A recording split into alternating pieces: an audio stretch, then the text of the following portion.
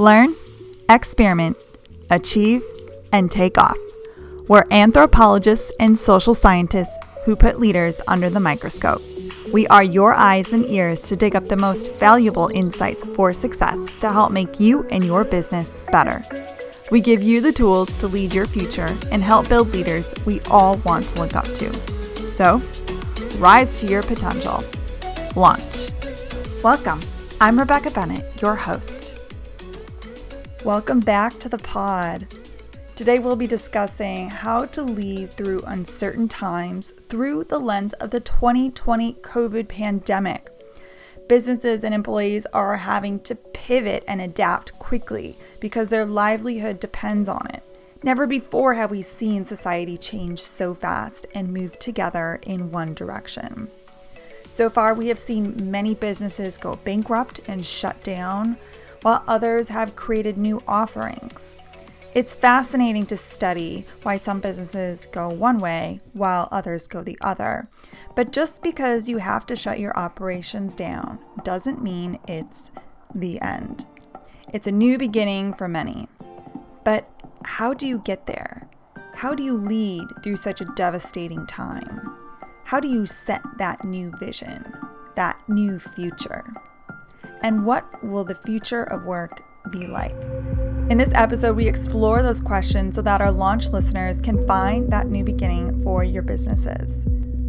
On this episode, I handpicked 4 leaders who have demonstrated great leadership qualities during these uncertain times and have successfully come up with a plan and pivoted their organizations in response.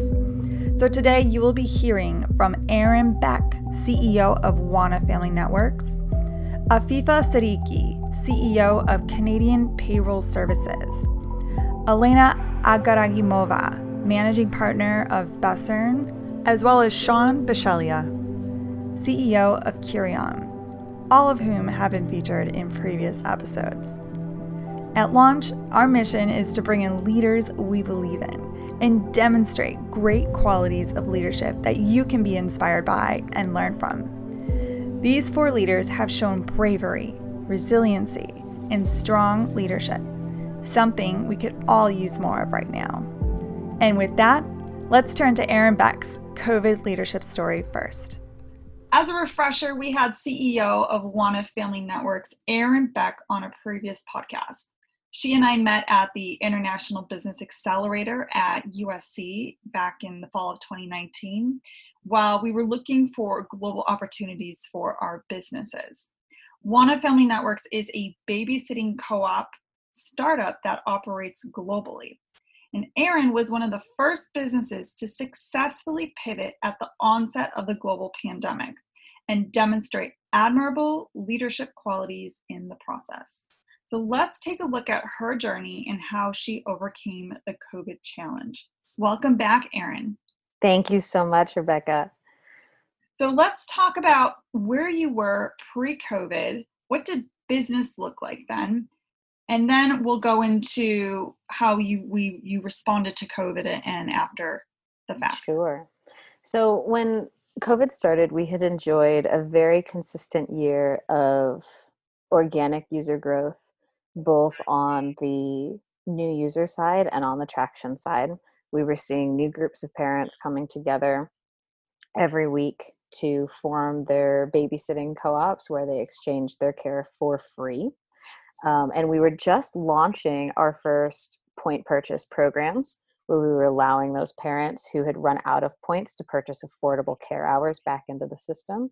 And we were launching our first point cash in campaigns where families who had volunteered a large amount of their time were offered ways to redeem their points for fun, family-focused, kid-forward rewards. So we were partnering with small parent and women-owned businesses to get these really neat, curated products out to families as a thank you for their volunteered time. These are programs that we had had on our mind for quite some time, and we're thrilled to have the opportunity to really get those launched. That had just happened when the first lockdowns were happening for COVID. And when the first lockdowns were announced, we saw a surge through the platform.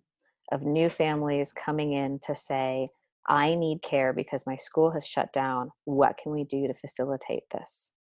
And, of course, it's these incredible parents who are self-organizing to solve what has become a very big problem. But on our side, we also saw another risk, which is that states were issuing stay-at-home orders and shelter-in-place orders. And we felt that it was very important that we let families know that use of our platform was not in accordance with what states were asking so many of us to do. And we actually asked families to stop swapping care, Mhm. and they did. Um, It must have been a really hard decision to make. that was a hard decision to make. And it wasn't because there was a fear of loss of success or loss of traction within the business, because I didn't have any doubt that cooperative, free, and affordable care was something that families would need coming out on the other side of COVID. But it was more understanding that in the position we were, serving tens of thousands of families, we had a responsibility to be the best stewards for them that we could. And it was so clear how many of those families were struggling and suffering with the threats of job loss, with the stresses of suddenly having a full household.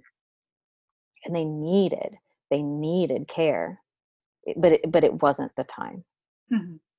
And making that sort of call to ask parents, no, really, please stay home, was a gut wrenching decision. Mhm. But the remarkable thing that came out of that was, by being able to, we made that decision. We had that email out before the lockdowns had come out in most states. And within a couple of days, they had really settled across a majority of states. But we were out the gate really early with that. What that allowed us to do was to sit back as a team and take a pause and say, okay, we've asked everyone to stop for the time being. What do we offer in exchange? How do we fix this problem? Now that we know that what we offer right now isn't the solution, so what do we need to offer instead? And so within the next couple of days, we released new programs. And for the families at home, we talked about digital care breaks and digital play dates to keep kids socialized and to give parents half an hour to take a phone call or take a shower or do the dishes while another parent read their kid a book over FaceTime. And we introduced insulated care circles for essential workers, because it turns out that a closed babysitting circle is an ideal insulated care network, because you are creating a pod. And we all know about this now, but we didn't know about it at the time. You create a pod of families where you contain potential exposures within that pod. And Mhm. when you do that for a workplace where you already have families who are going to work and sharing exposures in the workplace, or parents who are going to work, if you can take those same relationships from the workplace and bring them home, then you are keeping potential exposures again within that pod between the household and the workplace. Mhm. And we started serving these opportunities to healthcare centers and to universities. And we started bringing in volunteer parents who were not part of the essential worker force, but who were willing to volunteer to help those families. We were able to release those programs extremely quickly and efficiently because we made a firm decision to stop and take a pause. Mhm. So as terrifying as it was to have to make that kind of top level decision so quickly, it really ended up being a long-term benefit. Once we had those programs ready and could explain, these are the ways that you can use cooperative care in a successful way through COVID, then those programs began to grow organically. And so we've now rolled out to employers that represent 80,000 or more faculty and staff. We have a number. I don't think I'm going to be able to count them as quickly in my head, but we have a number of employers in the pipeline right now that we're looking to roll out within the next couple of months. And we've largely shifted our direct consumer focus to direct to business focus, where we're helping employers get the programs in place that can help their working parents be able to come back to work, to be able to handle the now remote for many people 2020 school year.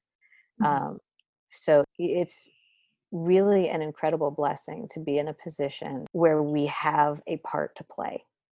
Because when you're in a situation like a global pandemic, what does everyone want? They want to help. They want to find a way to participate and to do something that has meaning. And we're very fortunate, I feel, that we have this small piece that we can play to be a part of getting parents relief from the new childcare burdens that they're carrying in their everyday life now. Yeah, what a way to pivot. I can imagine to be able, as a leader, to have the courage to essentially pull the plug on something you've worked so hard to build without yet knowing what you're going to do next is extremely courageous, but you knew it was the right thing to do. And then you use the opportunity of your team, which was now freed up, to develop those opportunities and have the trust and faith in them to come up with those quickly and deploy those new programs. So that's the first quality that I wanted to point out to our audience of an example of how a leader can be courageous and even in hard times still make those right decisions and having faith in their team to keep pushing the company forward. So, Erin, we spoke about how you responded to COVID with your customers, and I've also seen quite a few communications come from you to them. I think communication is so important in a time of crisis like this. And so if you could just share with our audience, what are some of the type of communications that you issue? What are the things that you addressed with the customers? We put a strong emphasis in one-to-one communication with families after COVID started. And again, this was something that we had wanted to do for a long time, but had not yet. And it simply felt like now is exactly the right time to do so. So every new family that joins the COME cooperative care platform gets an invitation to speak to a member of our team. And everyone who accepts that invitation, we do regular follow-ups with them so that we can hear truly what their childcare journey is like right now and help them in a customized way to fill those gaps. It not only helps that one individual family, but learning those experiences helps us to accommodate many of the families who may be struggling through the same sorts of issues. We also did increase our social media and blogging content, but I think the most important part is increasing that one-to-one touch point. And even when you're serving, we said we had something like 25,000 plus families right now on the WANA Family Network platforms.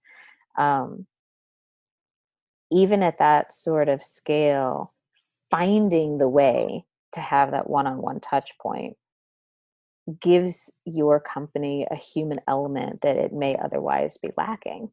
And in times of crisis, understanding and sympathizing with that human element may be the most important thing that you do. Mm-hmm.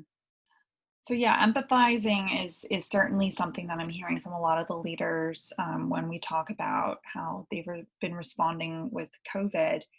I want to shift gears and talk about how you've responded to your employees or workers with COVID. That's a great question.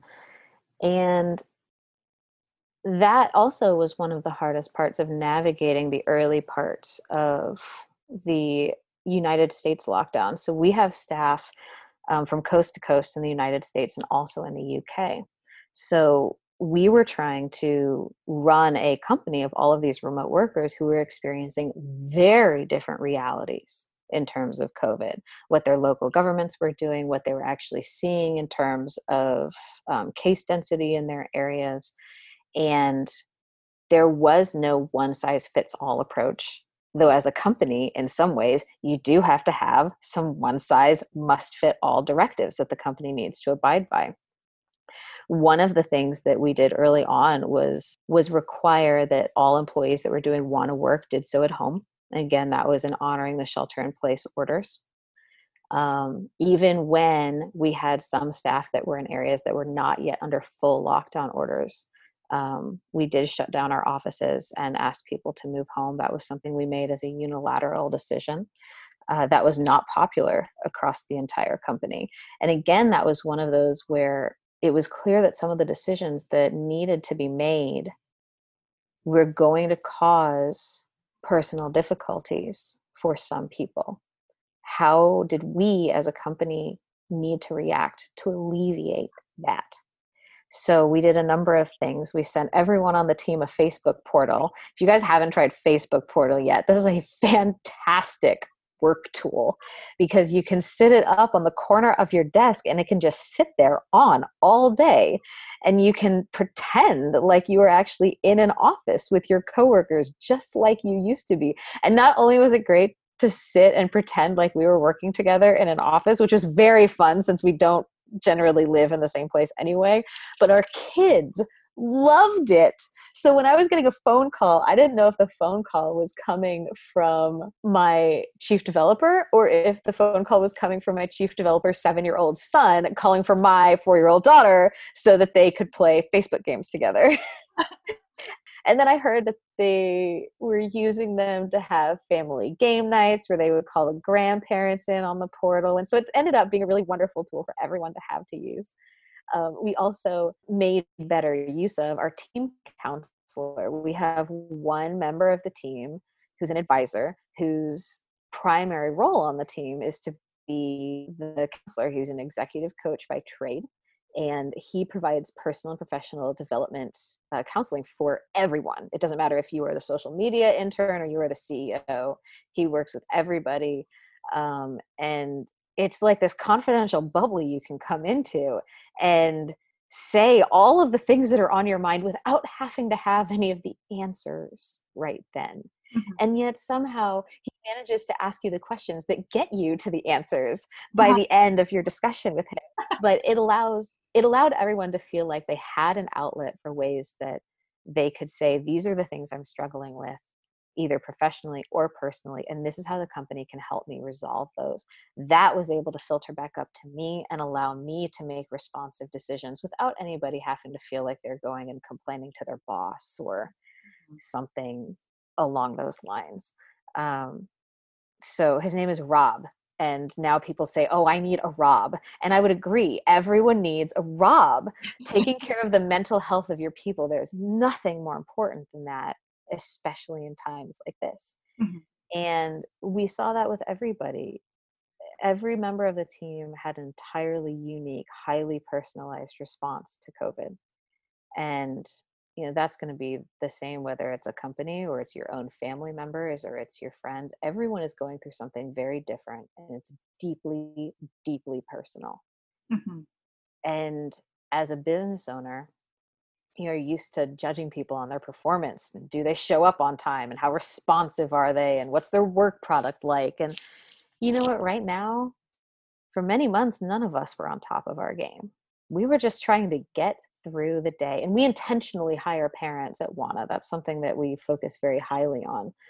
And now we had all of these parents with kids at home that couldn't work, mm-hmm.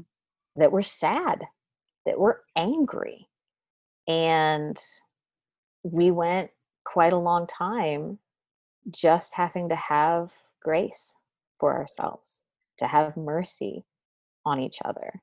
And as a business owner, that can be hard because you see the bank account draining and you know that you have to get the best throughput from your team, but it's also a long game. And I would rather have somebody work part-time or less than part-time at their full pay for several months during a pandemic and be fine with that, and then have them come back at full strength when it's done, mm-hmm. and have retained that talent, that loyalty, that energy, that skill, that knowledge. To me, as a business owner, that is completely worth it. Mm-hmm. And I've been very fortunate that my team has shown the same grace and mercy towards me as I, as a parent, have struggled through what it means to be a CEO and to balance the needs of your family at the same time. Mhm. So I am grateful that those feelings have been reciprocated. So we talked about responding to COVID in terms of your customers and employees. I'd like to talk about how you responded with your investors. I'm sure that everyone got scared. What's going to happen? What's going to happen with my investment? How did you respond to them, and what did that result look like? I did not do as well with that as I would have liked to. I feel like I went into a hole for 2 months just trying to get through each day and really didn't communicate with anybody now that you ask this question. And no one bothered me about it. So maybe they were all doing the same thing. We have a very practical tool that everyone's going to be familiar with, but I do think we use it in a way that's slightly different. Our Slack channel.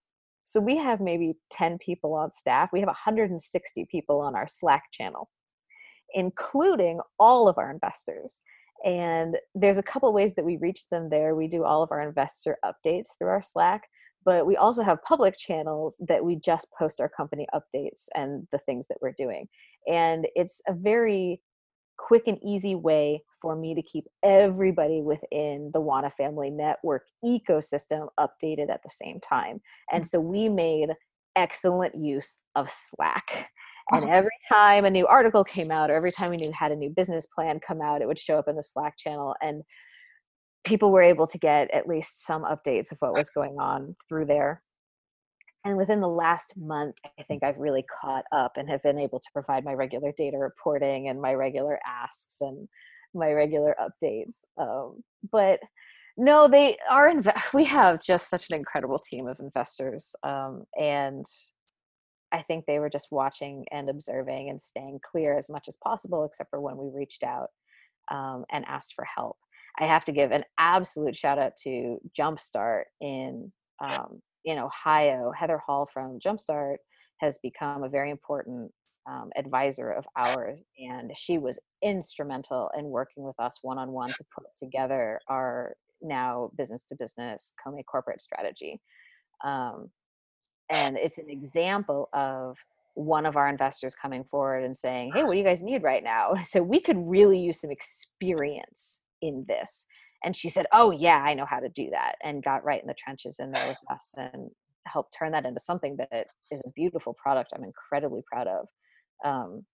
Her and Amy and Lyndon, who I hope everyone gets the chance to meet, were really the ones that got that set up. So we were at the beginning of a raise when COVID started. And we talked in the podcast, if you guys get a chance to go back and listen to that, about how we often do a lot of family and friends raising. And I will say that during COVID, family and friends raising, not rapid. That became a very challenging means to fundraise because so many private investors really have gotten very quiet during this time to make sure that they're protecting their personal finances through a very unsettled time. What has become a much more accessible field is the pre-seed market, because I have seen a number of pre-seed investors who, out of their commitment to the ecosystem, have said it is so important for us to keep funding companies, and so we will. And some of them have held new pitch competitions they've never done before. Some of them have committed to, we will invest in 10 companies in the next 30 days, right, which is an incredibly rapid sales cycle for a pre-seed fund. And that's been an incredible and exciting thing to see happen. Maybe sometimes there's this perception that venture capital is this inaccessible big black box that is so different from the founder experience, but they're founders too. And they're founders in a position to be able to help other founders. And because founders love helping people, that's often why they start what they're doing. You see them coming out in force and really making that happen. So we are now pushing very hard on our pre-seed fund and are hoping to close that out within the next couple of months, because it's that's shown up as an outstanding opportunity. Mm-hmm. Well, that's great to hear, Erin. Last question I want to just cover with you. If you could quickly just mention one thing of how you grew as a leader, what did you learn during this time? The biggest, most valuable lesson learned, what would that be? I know you need like a bow. Yes, a What bow. what can we put? I know. I was like, yeah, okay. No, I know this part of the podcast. What's the bow? Something that we've taken away, that I've taken away, that has been very important through this is nothing that we are doing now does not set us up for success going forward. And nothing we are doing now erases what we did up until this point.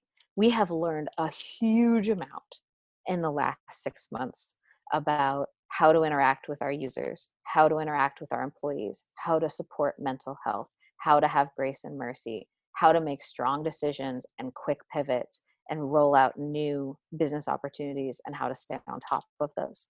That's incredible learning that we'll take out to the other side. Any growth that we're able to experience during this time we'll take out to the other side. New business development we've done, we take out to the other side. And then we just add back in everything that we had been doing before COVID started. And the hope and idea would be we come out the other side twice the company that we were when we started, or more. 10 times the company we were when we started.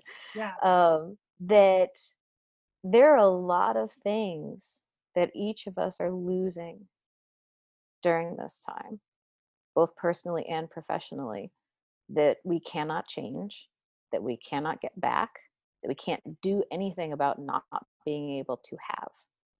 But there are also incredible things that we have as opportunities that we never would have had before. We have this market now where the need for support for working parents, the need for affordable childcare, there's no plausible deniability that those things are urgent needs. There's no plausible deniability that the working parent is not someone who deserves support in the workplace.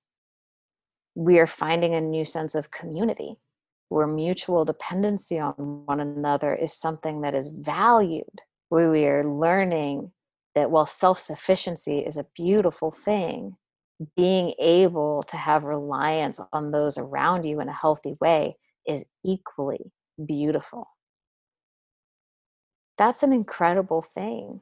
And for us as a culture and for all of us as individuals, I hope that's something that sticks and that we can all keep.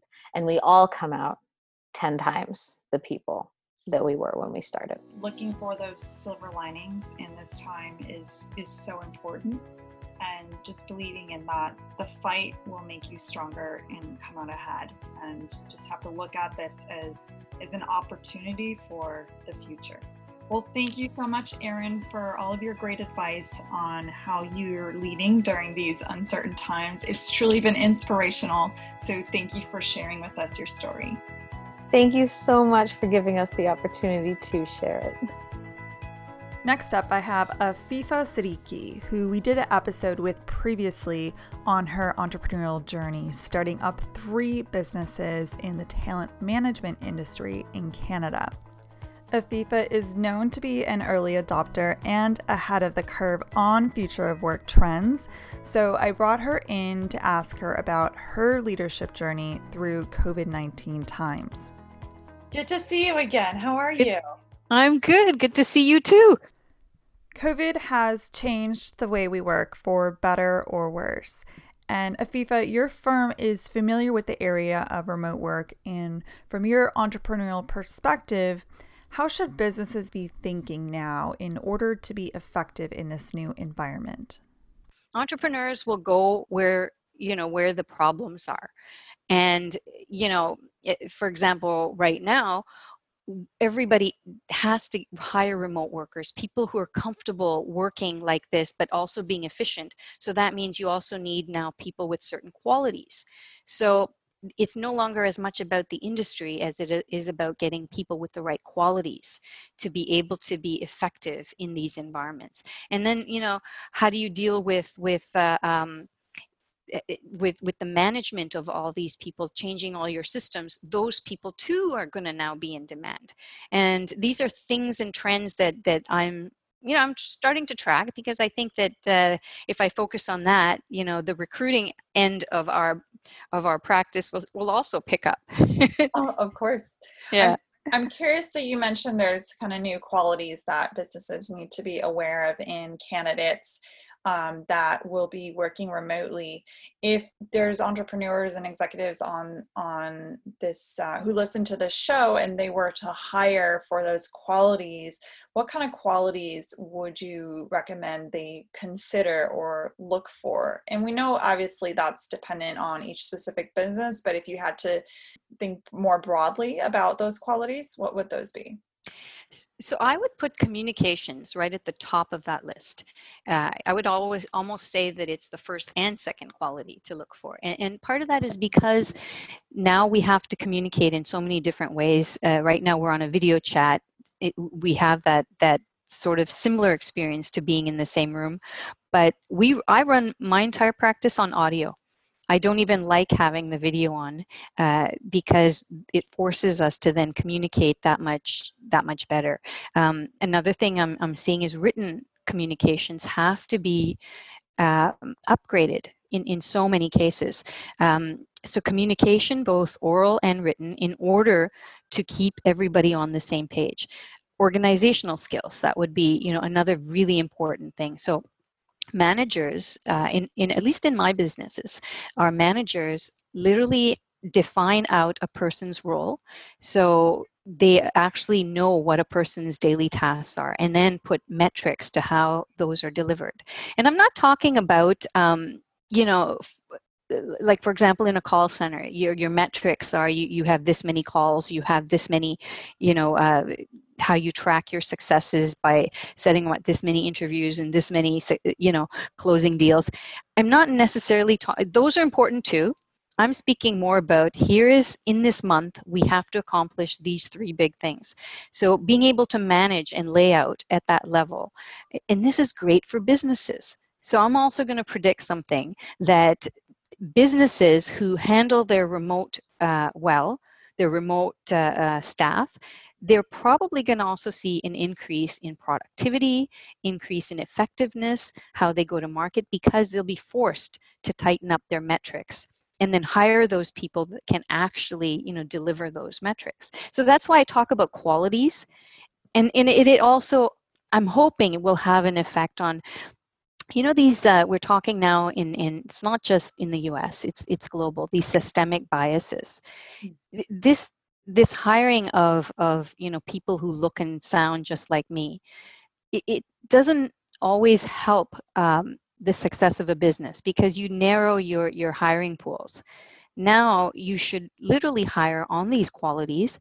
I mean, some of our best hires, like I support a program for autistic people, and some of these people are brilliant.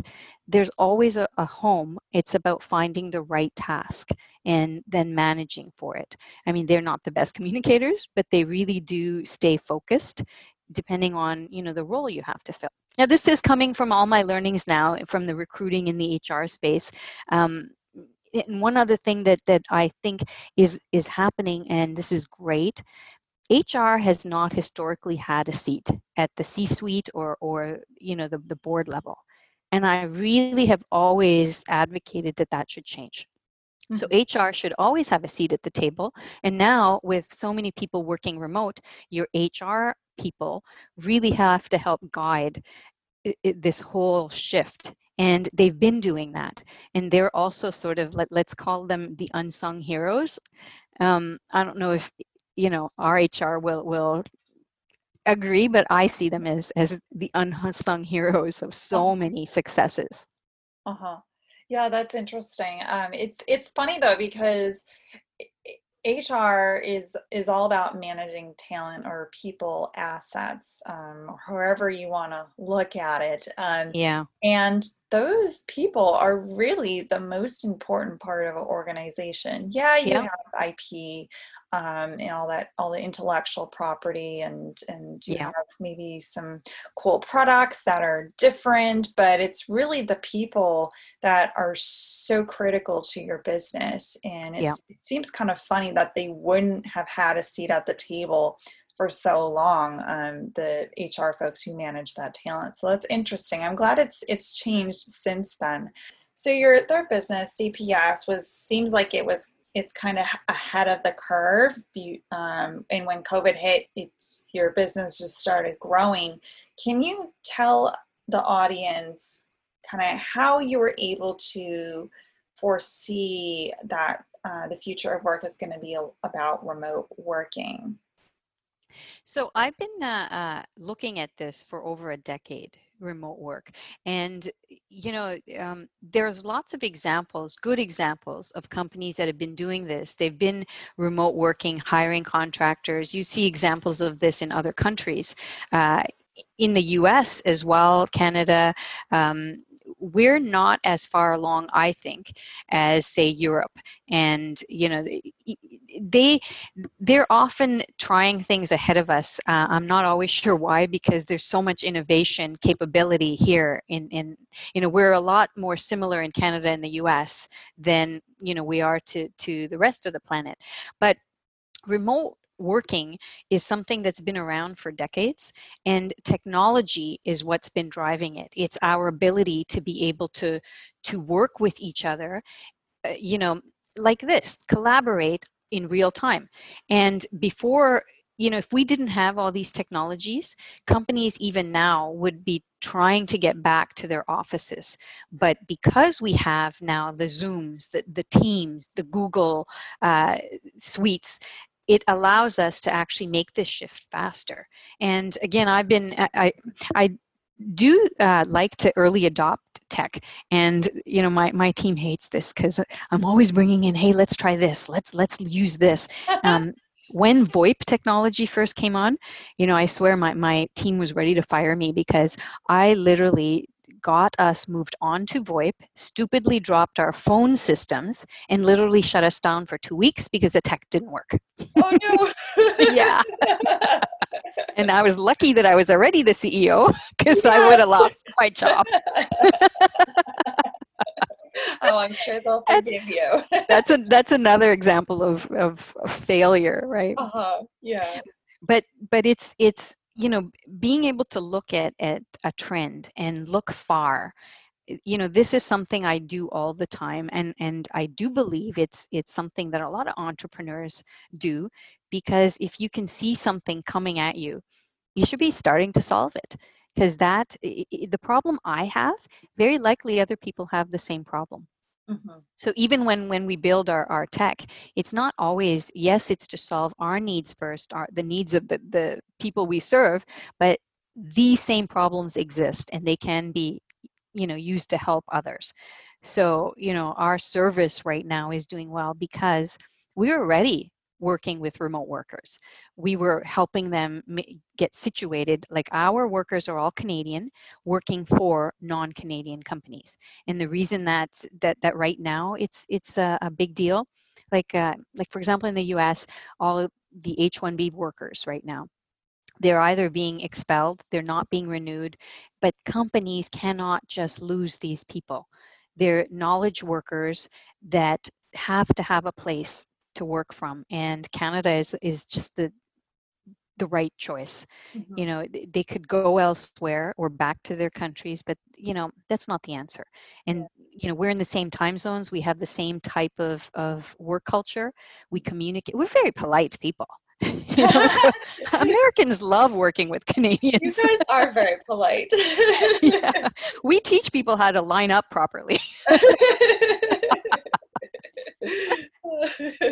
So being in that remote space helped us, and I was already getting ready to have my own team be fully remote.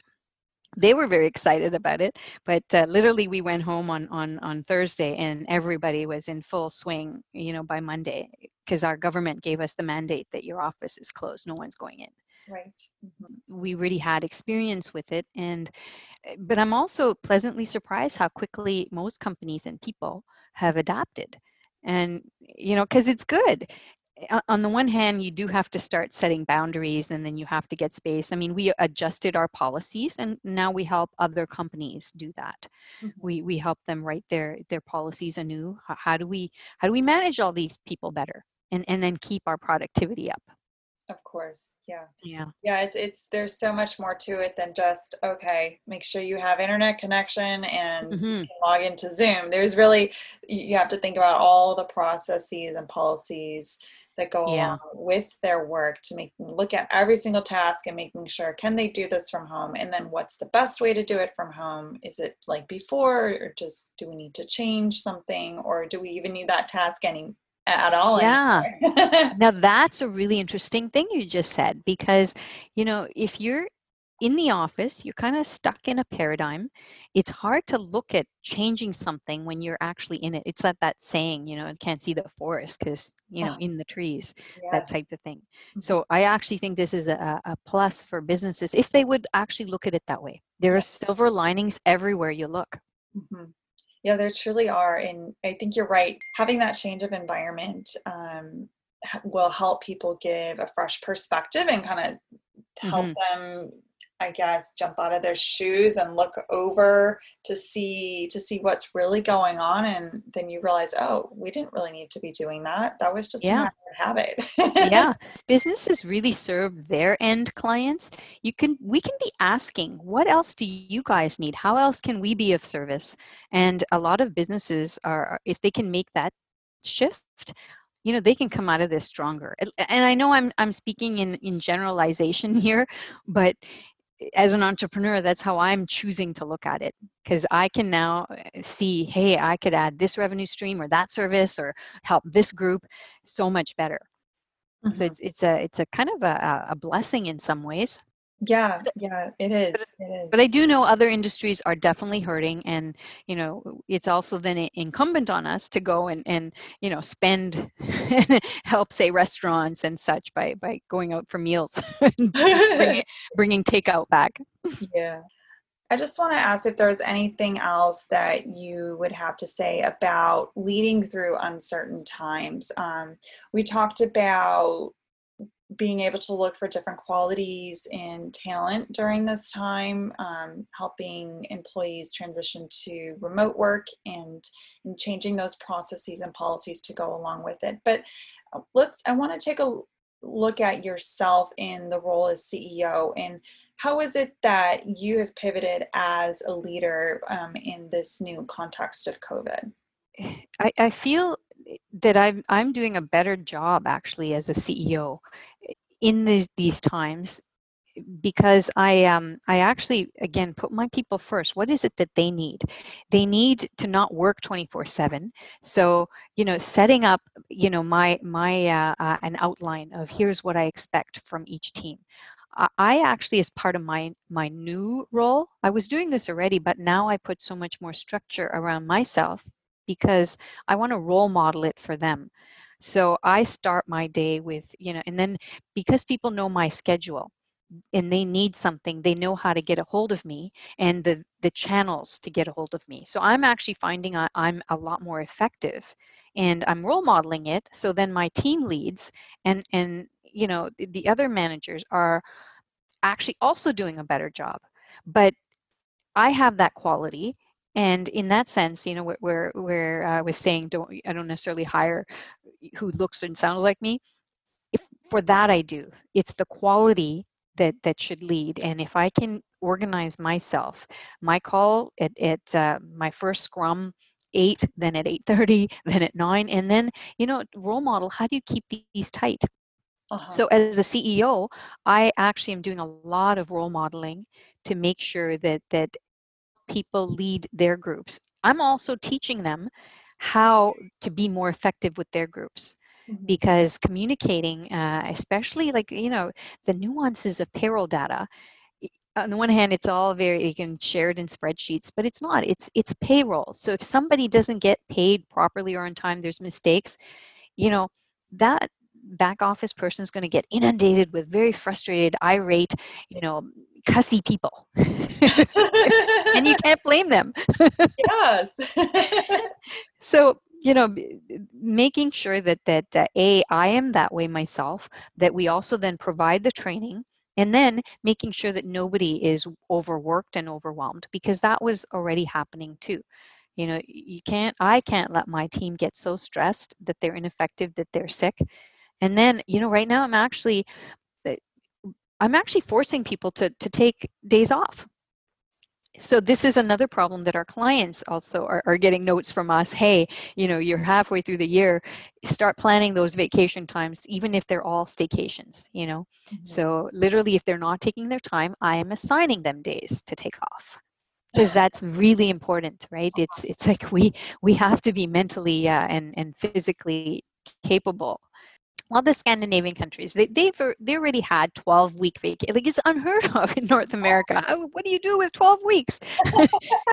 But they had these, and they found that people weren't taking advantage because they had the freedom. They knew that they could. But there's also, before you take vacation, you need to make sure you're doing your job. So if you have the outline of, here's what I'm accountable for, what I'm responsible for, most people, I think, are responsible that way. And if they're not, they shouldn't be on my team. But I do believe that this is something that's long been coming, just as remote work, having that people call it that work-life balance. I don't like that term. Uh-huh.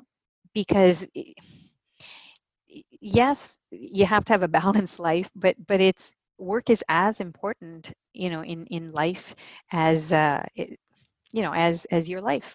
Uh-huh. I don't know if that makes sense, but if I didn't have work, like, I always see myself doing something, whether it's 3 hours a day or 8 hours a day, my mind needs to be busy. And most people, I believe, are like that. Yes.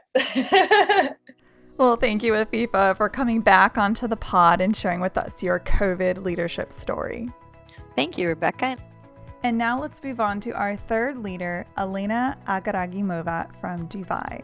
Elena is the managing partner of Basarn, and we had brought her on to an episode earlier to talk about the business and future of education. COVID-19 has certainly created a push in the professional development and reskilling space, with workers now having more time to actually spend on these critical activities that are going to be helping shape our new future.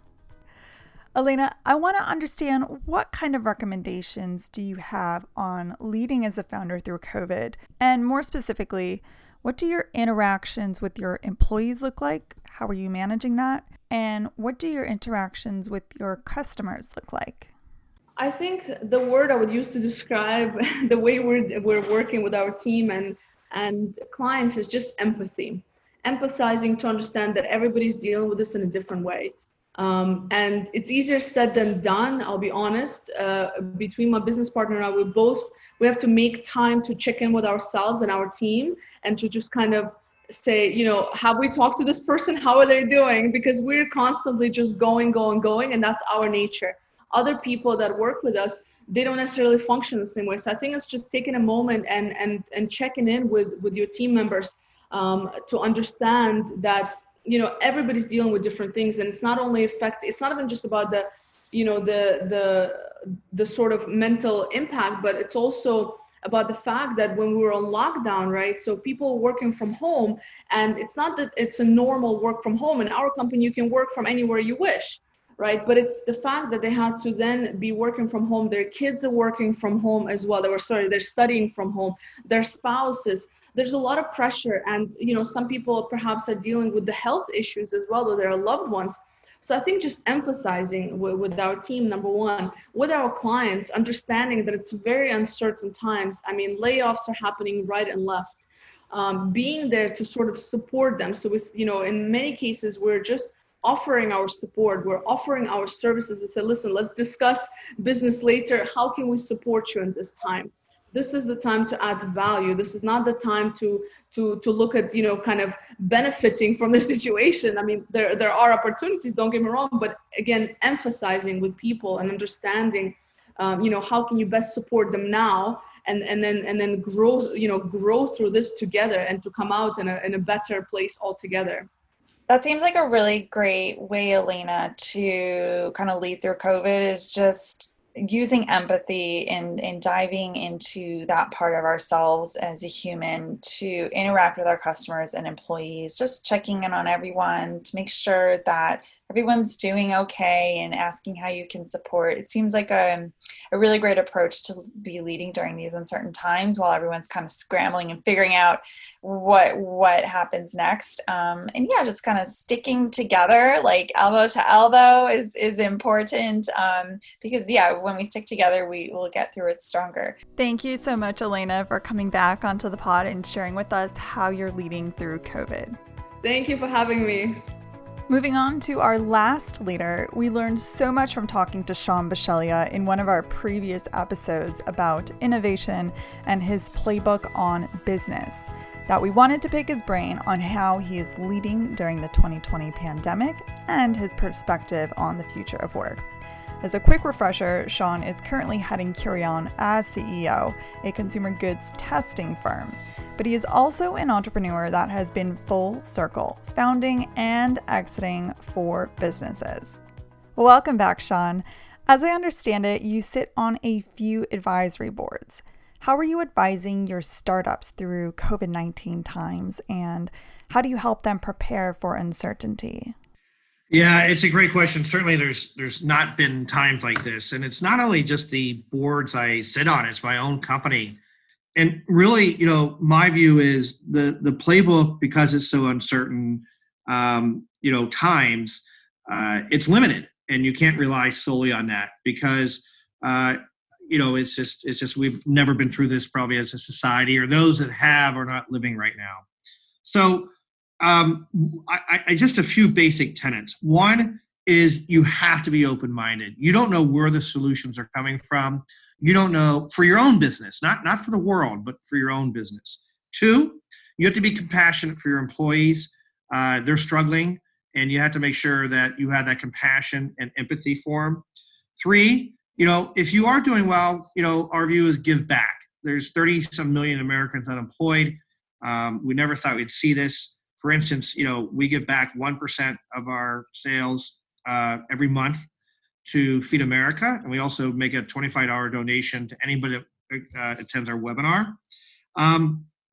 But this is the time, I think, for basics of leadership, but it's also basics of being humble and humility, of that you're going to have to learn, and you have to be open-minded, because you can't be scared.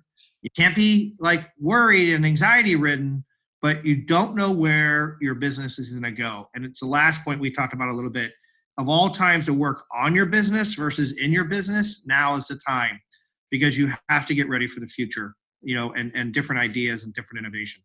In times like these, just staying in touch with that human side, really putting yourself in the shoes of your employees, how they're feeling, of your customers and those in needs, is really important. And being humble and having that humility really, really helps with that. And if I can add gratefulness as well, helps keep that mindset positive and open, so that you are able to give back. I just want to take a step out of the episode for a moment and share an afterthought I had after we had recorded this podcast. I think Sean was right in that managing the chaos by coming back to the cornerstones of leadership seems like a great starting point. And there's 4 key ways in which you can do that. And Sean will share a story in a moment that demonstrates these. But first, building character. You can do this by showing your humility and compassion. Secondly, listening and building a new vision that represents your values and principles. Third, building trust by showing your integrity. And lastly, being open-minded and courageous enough to be innovative and take risks. And then learning from your failures and moving forward. Now back to the episode. So, speaking of courage or leadership and being open-minded, just a real quick story. We thought trying to figure out why our clients weren't continuing with product testing. We thought it was legal. We thought they were concerned about the consumers. We thought that the product wasn't available in the plants. So we came up with all these answers. We came up with knocking down all the barriers and getting everybody comfortable. And it wasn't until we stopped and listened to our clients and our customer counsel that we found the real reason. What they were concerned about was none of those as much. What they were concerned about was validity of the research. If you're bringing people in to test food during a COVID pandemic, what's their frame of mind to give you real input? What's the frame of mind to say that research is valid? And if you can help us solve that, carry on, we can get back to work. We can get back into testing. We didn't know that. We maybe weren't listening well, and we started listening, and we started drawing it out, and we made some changes. So we've been this has happened in the last 48 hours. It's been like really effective to kind of move that pendulum back to getting our facilities and our people reopened. Yeah, definitely in these times of uncertainty, it feels like it would be so easy to withdraw, but as you just proven, and when you put yourself out there and just start navigating the space. So what if you don't know, where the next stepping stone is, so to speak, just to not be afraid, be bold, and go following those, what we talked about earlier, the changing consumers, just following those consumers. They'll lead the way into that next space that you need to be in. I think that's a really great piece of advice for handling this situation. And another thing we're seeing too with this COVID-19 times is a lot more of the remote working. People are learning to work in a different way, communicating differently, collaborating differently. And I just want to kind of dive into how you envision this future of work, where after COVID-19, where do you think this is all going to go in terms of the way that we work in our lifestyle, Sean? Great question. It's on top of, I think, everybody's mind. So I think to break it down first in attitudinal behavior. And what I mean by that is the first thing to do is make sure everybody's safe, right? You have to create an environment that they feel safe coming back to. They feel it's the protocols, it's clean, they're not going to get infected. There's all these things that we're all going through as businesses to bring the staff back together. But you have to make them feel safe. You can't force them to come back. I do hope the government or the states pass something where they indemnify the companies, because it's really hard to prove where you might get this virus. So let's say you get everybody, safe around that. The next question is, some are going to come back, and sometimes we may not be coming back and working together. The problem there isn't, yes, we all know not being face-to-face, the collaboration, there's lots of tools around that. We all can adapt. What I think the challenge is for companies is to find that outlet and harness ingenuity. Like, to me, that's the fear of being very virtual. Yeah, we can have great video chats and Zoom and so forth, but and we can still have collaboration, don't get me wrong, but the ingenuity where that idea comes from, I think harnessing that is going to be really important in the future. And I think we need to figure that out. And I think that's going to be the biggest challenge that I think companies are going to face. Mm-hmm. Yeah, everyone's navigating this together, and I think that taking on that entrepreneurial mindset of don't be afraid to fail and then fail fast, finding that ingenuity. So what if you fail, but as long as you latch on, you're going to be one step closer, even after a fail or two, to where you need to be. Well, thanks so much, Sean, for coming back onto the pod and sharing with us how you're moving your business ahead during these uncertain times. I'm sure our listeners have learned a lot on this episode today. Thank you so much. And thanks for having me. Thanks so much for joining our COVID episode on leading through uncertain times. Through these 4 leaders, I hope you found inspiration on how you can lead forward this new future. Hey, thanks for listening. Don't forget to download the next episode so you can listen to it on your next commute or trip. You can access more great insights and other goodies on our website at launchitspot.com. You can sign up for our newsletter there, which will notify you when we post the new goods. And of course, we always appreciate shares and likes by our listeners. Did you know that you can be featured on Launch? We are always looking for interesting people who are striving to become better leaders, as well as subject matter experts in any of our content categories listed in our nav bar. Believe it or not, your story can inspire so many people. All you have to do is quickly apply on our website and we'll be in touch. Now, how are you going to lead the world?